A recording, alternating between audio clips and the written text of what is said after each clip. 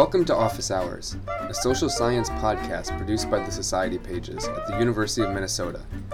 Join us for conversations with prominent scholars, writers, and researchers as we discuss their ideas. Come in! In this episode, Ken Kolb visits us to talk about his new book, Moral Wages: The Emotional Dilemmas of Victim Advocacy and Counseling. In it, he explores the inner lives of professionals and staffers who work to serve domestic violence victims at an organization called SAFE. We discuss the system of emotional rewards that keep advocacy organizations like SAFE running, as well as some of the problems it creates for clients and staff alike. Ken is an assistant professor of sociology at Furman University in South Carolina. Ken Kolb, welcome to Office Hours. Thank you.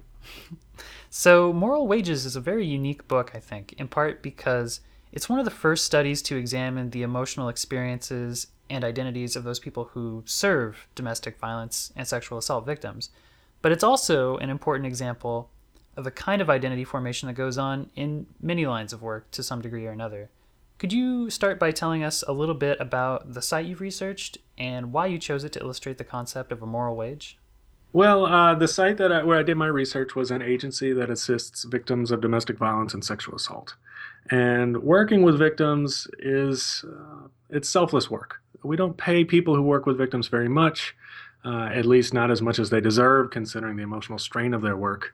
And so that invites an important question of why do they do it? Why do they do what they do? They're willing to put more into their work than what they get out of it. And when I say get out of it in sort of extrinsic rewards like pay or power or prestige. And that question of why people would forego these kinds of extrinsic rewards or downplay them as in terms of importance of why they do what they do has always interested me. During my grad school days, I took 2.5 years off. I joined the Peace Corps. I was a beekeeper in Paraguay in South America. And that's a very rewarding work. It feels good. I mean, it has some extrinsic benefits to it in terms of they might be deferred in terms of they look good on a resume and I acquire some skills. But in the middle of it, when you're really sort of knee deep in it, figuratively and literally, there's some moments of doubt. You know, why am I doing this? Why am I out here? Why am I putting up with this? But at the end of the day, you know, in most cases, it did make sense. You know, the pay wasn't all that great, or the living allowance, but I felt good about it. I felt good about doing good. I felt good about helping others, about doing what I saw as the right thing. And so as long as I was able to feel good about it, you know, that I felt like I was helping, then everything kind of made sense. It fell into line. I could get up day after day and do this kind of stuff. But not every day felt good. Not every day I was completely content with what I was doing or the whole mission or whether or not this is ultimately the most sustainable way to help. And these kinds of questions, you know, they're little in terms of I'm just one person asking them, but they're in some ways big existential questions of why do this kind of stuff if it's difficult and I'm not feeling good about it at the moment because the people I'm trying to help maybe they weren't very nice to me one day, or maybe I committed some faux pas and I didn't know about it and I embarrassed myself and I felt stupid. But in those moments of frustration, the bargain of putting up with the difficult conditions for sort of these intrinsic rewards of being able to feel good about doing good, that bargain broke down.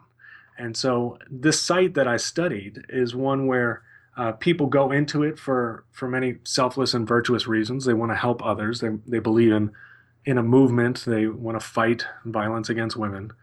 So they're doing something that they see as bigger than just themselves. But still, in order to do it, they have to accomplish everyday interactions. It's a daily grind. And so these moments of doubt and these can be frustrating, but they can be offset by moments of real elation. They can feel really good about sometimes even the smallest little things. So the capacity of people to extract positive meaning from situations that we wouldn't expect them to, I think helps explain a lot more about work than just this one setting. And so that's always been interesting to me, and I think that's how I got into it. So the way that you describe moral wages in the book makes them sound like more than just passing emotional responses to work well done, right? They're actually something really central to the personal identities of the folks who work at this organization.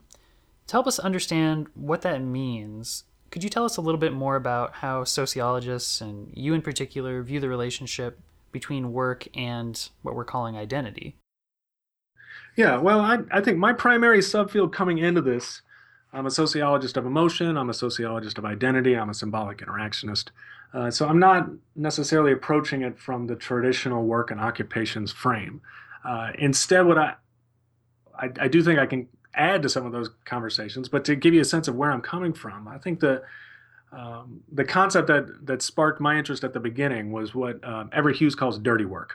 Okay, dirty work is basically work that needs to be done, but not work that needs to be done, but that not everyone is willing to do. Okay, and when he used the term, he was really talking about physically dirty work. We're talking about, grease stains and garbage stains, and just what we normally think of as dreary jobs that really leave marks. Okay, and so what I try and add to that discussion is what I call moral dirty work, and work that leaves stains, but not necessarily visible ones. And so the workers that I study, victim advocates and counselors, they undergo a lot of everyday hardship, talking to clients, talking about really painful experiences, sometimes past experiences, sometimes fear of future and imminent experiences. That can be pretty traumatic. And that type of painful interaction can leave a mark, but not one that comes out in the wash. And how do they deal with that? Why would they be willing to do that kind of work? And what makes it so hard is that if they had physical scars, if they had visible marks, then everyone would be able to see what they were going through. But since those emotional injuries are in large part hidden and in many ways private and invisible because of confidentiality constraints, they can't even talk about them most of the time. It's hard for them to get credit or recognition or sympathy, okay, from outsiders, people who don't know what they do. And so this strain, this hardship, okay, and in relation to what I talked about earlier about the lack of extrinsic rewards they get, really renders the traditional assumption about sort of rational choice or cost benefit analyses that workers undergo at the workplace, it really sort of sets that to the side. Okay, sociologists of work and occupations don't really rely on those rational choice models as heavily anymore. Instead, they acknowledge that workplace decisions are complex, they're contingent, they're grounded in the context of the situation. And so what I'm trying to do is situate my this type of work, okay, this type of selfish, what I call moral dirty work, in relation to other kinds of jobs to help make sense of why these workers undergo this strain voluntarily, and in some cases enthusiastically, looking out for really difficult opportunities, willing to undergo really difficult situations. When they're offered opportunities to close early, they stay late. When they're offered opportunities to deny services because of, maybe they lost some staff positions, they turn it down and they choose to work extra hours. They want it. They want to help, but to help sometimes requires working even harder and harder. But what makes it hard makes it feel good, and so this is the moral wage bargain in many ways that they're voluntarily accepting. Okay, in exchange for this really hard work, they get to feel good about themselves, about their mission, about their organization, and so these types of workplace decisions help explain how some types of jobs, the monetary benefit isn't the only variable, okay, that people are invested in their jobs in ways that to even question the philosophy of their organization or the policies is to question themselves. They signed up to help clients this way, to be the sympathizers of last resort. So in a sense, if they complain about their job, they're complaining about who they are, okay, who they've always claimed to be.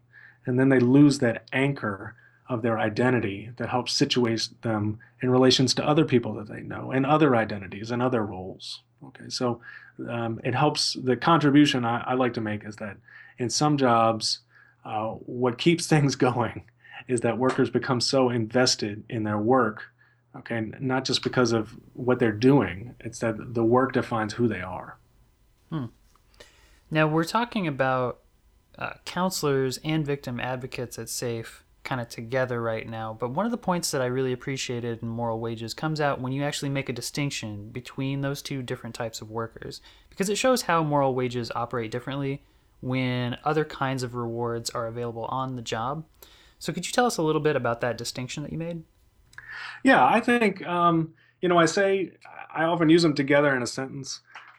Advocates and counselors for victims of domestic violence and sexual assault, victim advocates and counselors.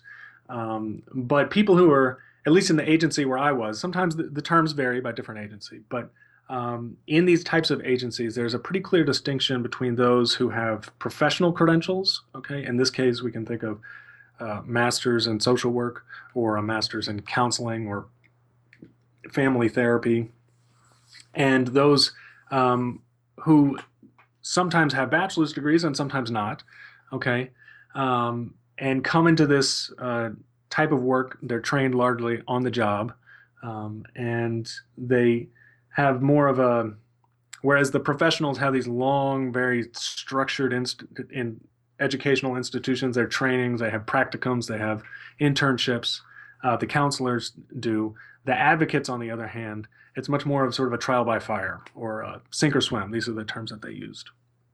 And there was a difference in pay. Okay, not that much. Counselors, they have professional degrees, so they earn a little bit more. Advocates don't have professional degrees, and they earn a little bit less. They have very different types of work within the agency. And my agency was almost, it was, the metaphor I use is upstairs and downstairs. Downstairs, the advocates worked. They processed the walk-in clients. Their job was highly unpredictable. Okay, the crisis hotline can ring at any time. 4:59, on a Friday afternoon, somebody can knock on the door, and it's their job to talk to them, to hear their story, to find out, to assess their imminent risk, if there's any real danger that they're in at that very moment. If in what they call as a crisis assessment. Okay, is the client still in crisis mode? Okay, crisis. If they're in crisis, that means they haven't had their primary needs of food and shelter and security met. Okay, so their job is to get clients out of this crisis mode. It's a very much of a problem-solving, very much in flux type of work. Upstairs, the counselors, they don't deal with clients in crisis. So counselors had the option of talking with clients, and if, in their opinion, they saw that clients were still in crisis or had somehow developed some newfound fears or some new facts had emerged, they could send the clients back downstairs to the advocates, okay, to start the process all over again. What this meant was that the counselors dealt with clients that had their primary immediate needs met, okay. The counselors had a very predictable work schedule. They scheduled appointments. They had specific times when they would meet and end those meetings with clients. And they had professional tools in their arsenal to help, okay, and to think about the way they're helping clients that the advocates didn't. So, for example, the counselors had therapeutic jargon, okay, behavioral memory analysis and cognitive memory repair, and they had gone through training. They had textbook terminology that they could use to explain why clients were experiencing what they were experiencing, what they could do to help them. And so if anything went wrong during the interaction, okay, let's say the counselor met with a client and the client got upset, the counselor could sort of take solace in the fact that they had done the best practice. They had gone through the textbook procedure of how to help. The advocates, on the other hand, didn't have this kind of jargon or these specific types of skills and training to explain what their clients were going through, how best to help them. Instead, they adopted a much more personal relationship with their clients. They defined a successful client interaction as one where the client left feeling good about it or feeling empowered by this, by just talking. The counselors also employed this empowerment philosophy, but they also had some therapeutic obligations of how to help clients and what they thought was best and what they thought was healthy for them. And so in terms of moral wages, what this means is that the advocates, their job was much more unpredictable. Their clients in crisis mode were much more difficult to interact with. Okay, it was a rushed, sort of urgent sense of urgency. The counselors upstairs recognized this. They would constantly say things like, "I can't do what the advocates do. That's just a really tough job. They're really on the front lines of the social problem that is violence against women." The counselors, it's not that their job was easy. They dealt with really difficult cases.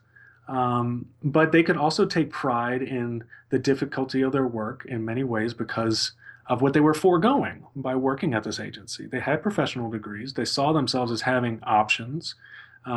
They had colleagues in private practice that they saw as, they kind of viewed in terms of a greener pastures relationship. Instead, they saw their job as, well, I'm foregoing those benefits. I'm foregoing the greener pastures elsewhere, and I can take pride in that. So that, in a sense, that even though we can think of moral wages as the amount that you earn based upon how difficult your work is, the harder it is, the better you feel when you've done the job well. Okay, you would think that, well, the less hard it is, okay, would make moral wages impossible to earn. Okay, it would be impossible to earn those sort of positive feelings and sense of satisfaction that come with seeing yourself as a caring and compassionate person. Okay, if your job is super easy or you get paid tons of money. Okay, but even though they were getting paid relatively more, their reference group was their colleagues in private practice who were making even more than them outside the agency. Okay, so everyone got a sense of feeling, was able to define their work as difficult, more difficult than others, that they were taking on risks that others were willingly choosing not to experience, that they were willing to take the tough path. And so credentials in some ways help define how much money you make. And so I try and set out sort of these axes of comparison that the more money you make, the harder it is to earn moral wages. Well, that's true in some cases, but not in all. Okay, there's even some people who make lots and lots of money who are still able to see themselves as really caring and compassionate people. You can think of Doctors Without Borders or CEOs of charitable organizations. They're making fine salaries, but still they can see themselves as making a sacrifice, because if they were to go into work that was less defined by helping others, by its virtuosity or its selflessness, that they could make more money elsewhere. Well, this may seem like a very obvious question then, but foregoing those sort of normal structural rewards like a salary, it doesn't come without negative consequences, and you write about a few of those in the book. So just to lay those out, what are the negative consequences of a service system that relies on moral wages? Well, I try to argue in the book that this organization and organizations like it effectively run on the good feelings that workers are able to extract from them for themselves. But in the long term, this strategy of relying on workers to, in a sense, pay themselves in good feelings that they find for themselves, is that it denies them any opportunity to complain. It on the individual level, and on the organizational level, it discursively denies them the opportunity to ask for more. Okay, so when these advocates and counselors would talk to others, friends and family, about what they did, a lot of the time, people didn't really actually want to talk to them about it because it's a difficult topic. But when they could, their friends and families, they would earn admiration and respect. Okay, and that admiration and respect was contingent upon how hard their work was, and in part, what made their work so difficult was that they weren't getting paid all that much for it. So what if they start complaining and asking for raises, that they start asking for more? Okay, the admiration and the respect that they get from others, okay, wow, this is a really hard job, I can't believe you do it, you must really feel for these clients so much. Okay. When you ask for more, that invites the biting question of, well, wait a second. I thought this was about the victims. I thought you really weren't in it for the money. Is it really just about the money? Okay. Those kinds of questions start to sort of chip away at the moral identity of people engaged in these systems, these moral wage systems.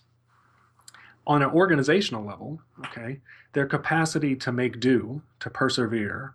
So the agency that I study had undergone budget cuts. They had lost some staff positions. They were generally not able to keep up with the demand for their services. So when offered the opportunity to just cut their hours, the staff said, no, we're not going to do that. We're going to work even harder. We'll make do. We'll find a way. Okay. And so after 6 months, that became the new normal. Right? And so imagine when they go to new funding providers and they ask, well, we've been under siege and we've managed to just keep our head above water. Well, if you've been able to keep your head above water and meet the demand of the community so far, then maybe you don't need any more. And so this rhetorically disarms them of any opportunity to complain, to disagree. When you're so invested in your work and that not only that you like it, but that you want to like it. Okay, to complain about your work is to complain about yourself. To complain about your organization is to complain against the movement. And so I do think that it's an understandable strategy to ask workers to make do, to find meaning in really difficult work. But it can be problematic in the long run because when it comes time to complain, it's even successful or not, okay, it's going to cut into their capacity to frame themselves and their work as virtuous and selfless. Interestingly, it doesn't seem like the workers at SAFE earn their moral wages by intervening directly in abusive situations, right? Instead, you show that they subscribe very sincerely to an ethic of victim empowerment. Could you explain that strategy and how it worked in concert with the moral wage concept? Mm-hmm. Well, SAFE is an acronym for the organization. And like many organizations that assist victims of domestic violence and sexual assault today, they ascribe to what they call an empowerment philosophy. This is deeply rooted long-term in the social movement of violence against to combat violence against women. Some listeners will recognize the terms or the term the Duluth model. Okay, these are community coordinated strategies to combat these problems, to help victims in ways that they haven't been helped before. Okay. This empowerment philosophy largely grew out of a response to the shortcomings of institutions that traditionally help victims of domestic violence and sexual assault. So victims, if you're a victim in whatever way, okay, let's say you get in a car crash, where do you go? Okay, you go to medical institutions. If someone has wronged you, you go to the criminal justice system for help. If you can't work and you need help, you might go to some state-run bureaucratic social service agency. Okay, these are the institutions that traditionally help all types of victims, including victims of domestic violence and sexual assault. The critique of these agencies, and they've gotten better over the years to be sure, but 20, 30 years ago, these agencies were pretty heavy-handed, and they still are in some ways, but again, they're getting better. But you can think of cops being unsympathetic to victims, lawyers telling victims what to do, doctors making behavioral changes contingent upon offering assistance, bureaucratic social service agencies being overworked and overrun and just being not equipped to attend to the emotional needs of their clientele. Places like SAFE, agencies that assist victims of domestic violence and sexual assault, rape crisis centers, battered women's shelters, they saw themselves as different. Okay, they were going to offer a different kind of service. They were going to offer a service where victims could come and not be judged, where victims could come and not be told that they were wrong, where victims could come and not be told what to do. Okay. Instead, they were going to be empowered. Okay, this is their empowerment philosophy. And so the empowerment philosophy reframes what it means to succeed in a client interaction. And so what they ended up doing, what I found in the book, is that they found this very subtle means of getting clients to change their behavior, what I call steering in the book, without directly telling them what to do. They could frame options for them in such a way that would get them to choose A, B, or C without telling them directly to choose A, B, or C. Now, some people might read this and see them as, well, they're just being manipulative and they're just adopting these same principles of directive coercion. I don't really agree with that. I mean, I watch these interactions. I do think they really did have the best interests of clients at heart. It's just when you have a philosophy that is defined in opposition to the actions of other institutions, then you deny yourself the ability to use any of the tools, the good tools that some of these other institutions have. And so they really set some very high standards for themselves in terms of how directive they could be with clients. And these, when they were less directive and clients made good decisions, then they earned the moral wages and they felt really good about what they were doing. The risk of that is that sometimes clients didn't always make decisions that they agreed with, and it became very difficult to voice their disagreement or get them to walk away from the cliff, okay, if they saw they were heading that way. So what if they did head that way? I mean, how would unusual or difficult clients especially problematize how SAFE staff viewed their work? Well, they did have some rules. I mean, if they saw really imminent danger that they were going to do clear harm to themselves or others, that they did leave that within their purview of being able to intervene. Okay, if they felt a client was suicidal, for example, they were actually legally obligated to report things like that. And in the case of really difficult clients, so that in the difficult clients chapter, I talk about one client named Tammy, and Tammy was very hard for them to deal with. Okay, when they first met her, Tammy had undergone some of the most traumatic injuries that any of their clients had ever experienced. There's photos of her in the office, and her eyes are completely bloodshot, and she's because of as a result of some strangulation. That it was really shocking evidence, okay, of how bad it really could be. And so Tammy earned an enormous amount of sympathy, okay, upon arrival at SAFE. And people understood what she had gone through, and they were willing and ready to forgive her no matter what. Okay, so over time, Tammy started to test their patience a little bit. They had secured for her a scholarship to attend a community college, and she went for a little while, but then dropped out. Okay, they understood it. They could explain her actions. You know, they talked amongst themselves. Perhaps her classmates didn't understand, or perhaps her teachers were being insensitive. But then they found out that she wanted to move in with a new man that had a really lengthy criminal record and a history of violence against women. So again, according to their empowerment ethos, they didn't tell her specifically, you can't move in with him. They showed her his criminal record. They explained the things that he has done. But she disagreed, and she decided to move in with him anyway. Okay. At some point, she needed some rent assistance. Okay. And so they gave her a little bit of money. They didn't have very much money to do this, but they gave her some. And then they found out from an undercover sheriff's deputy that she was buying drugs. And so then they're really starting to worry. Okay. This is Tammy's behavior. They not only see as harmful for her, but also as potentially harmful for the organization. Okay, are they enabling bad behavior? Okay, are they going to lose their reputation amongst other assistant district attorneys and cops and judges in their immediate neighborhood? And they really just, they had it. They just cut ties with her. It had gone on so long that they just couldn't do it anymore.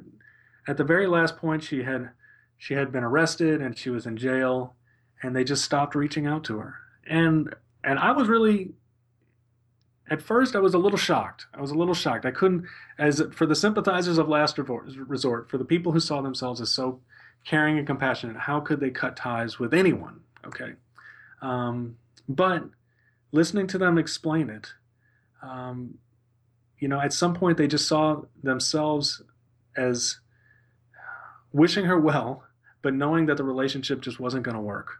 Okay. At some point, having her around was starting to destroy the reputation of the organization for the movement as a whole, and potentially even enabling her to do even more harm to herself.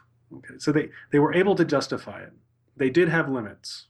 But besides that, in the middle ground, okay, where clients weren't in clear and immediate danger, where they were acting in difficult ways, but not to the extent that Tammy was, these were the ones that provoked these constant everyday dilemmas. Okay, I'm meeting with a client and she skips an appointment. It makes me frustrated, and I want to forgive her. Okay, if I forgive her and she accepts it, then it brings us closer together. Okay, in some ways, difficult behavior can be a source of healing between the two. It's an opportunity for them to say you're sorry, and for the service provider to say it's okay.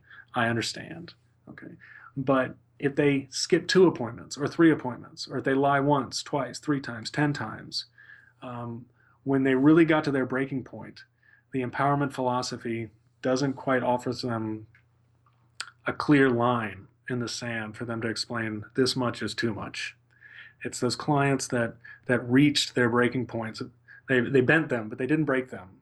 Okay, that just caused an awful lot of frustration and consternation and doubt. And this is the doubt that hinders the moral wage bargain. Is that if I signed up for this work because I knew it was going to be hard, and it is hard, and now I don't really feel good about it because this client is lying to me, or she's using my assistance to do bad things. Well, what am I doing here? Why am I putting up with this? Okay, how they manage those dilemmas is really what kept the agency afloat. Finally, Ken, I've got to ask you about researcher positionality, because in addition to being a male and in addition to interacting with staff and clients openly as a researcher, you're also studying patterns of emotion, which can appear especially opaque under the researcher's microscope. So did you learn anything about navigating your role in this potentially sensitive field site that you could share with listeners who might be interested in embarking on a similar project of their own for the first time? Yeah, well, when I talk to people about my research, I get asked 2 questions generally, or they tell me 2 things. Wow, that agency, that sounds like hard work. It's a lot of respect and admiration for advocates and counselors. Okay, whether or not you agree with their mission or their philosophy, people they value others who are willing to sacrifice themselves for the well-being of their clients. But then the second thing that people almost always ask me is, so they come up to me and they say, so what's it like being a guy in an agency like that? Okay. It's in part because when I was there, I wasn't the only guy. There were other guys there.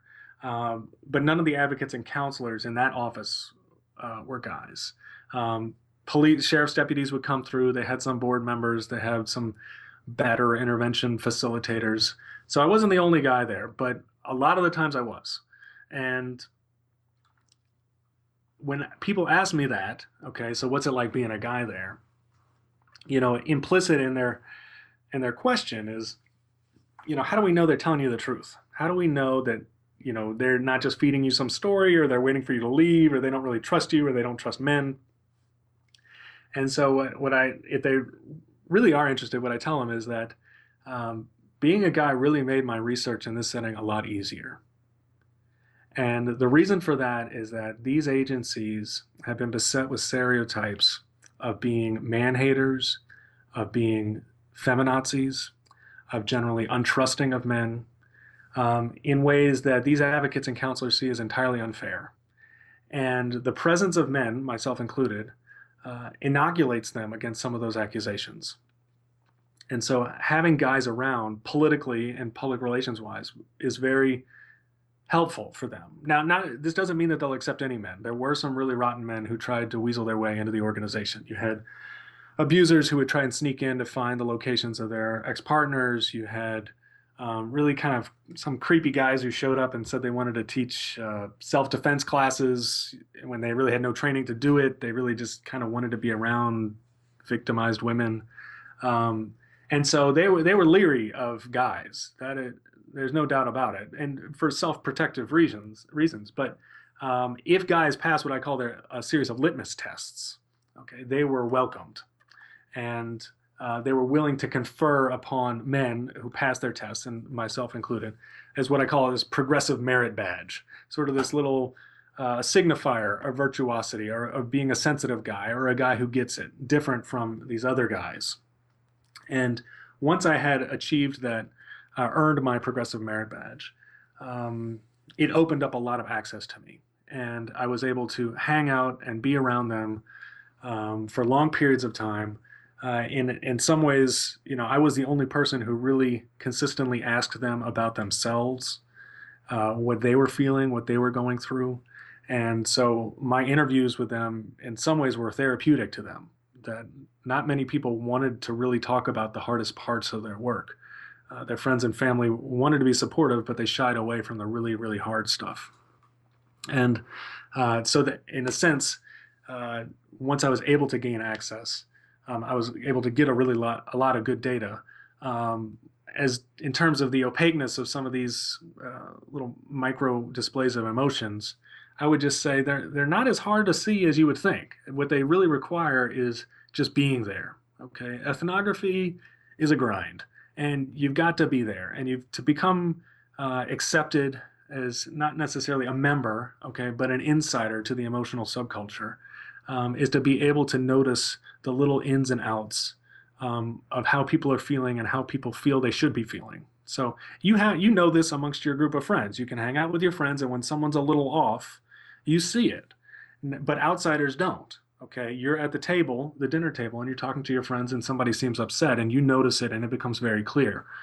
The server or the waiter doesn't see this. Okay, they stream in and out, they collect a little bit of information, and then they go away and they leave. All right, but if you're there, you'll see it. It just takes a while, and it takes some trust. In my case, being a guy afforded me, in a sense, privileges, okay, in that I could help boost their reputation as not being overly biased against men, okay. And so that opened up a lot of doors for me, and I talk about this process of privileging men to more extent in the latter chapter, but that helped me. Asking them questions that they don't normally get asked helped me, and being there, I think that was probably the most important. Just the daily grind. You just gotta be there. And when you're there, you'll see life unfold. And in life, there are a lot of interesting stories to tell. Ken Kolb, his new book is Moral Wages, The Emotional Dilemmas of Victim Advocacy and Counseling. Ken, thank you so much for coming by Office Hours. Thank you.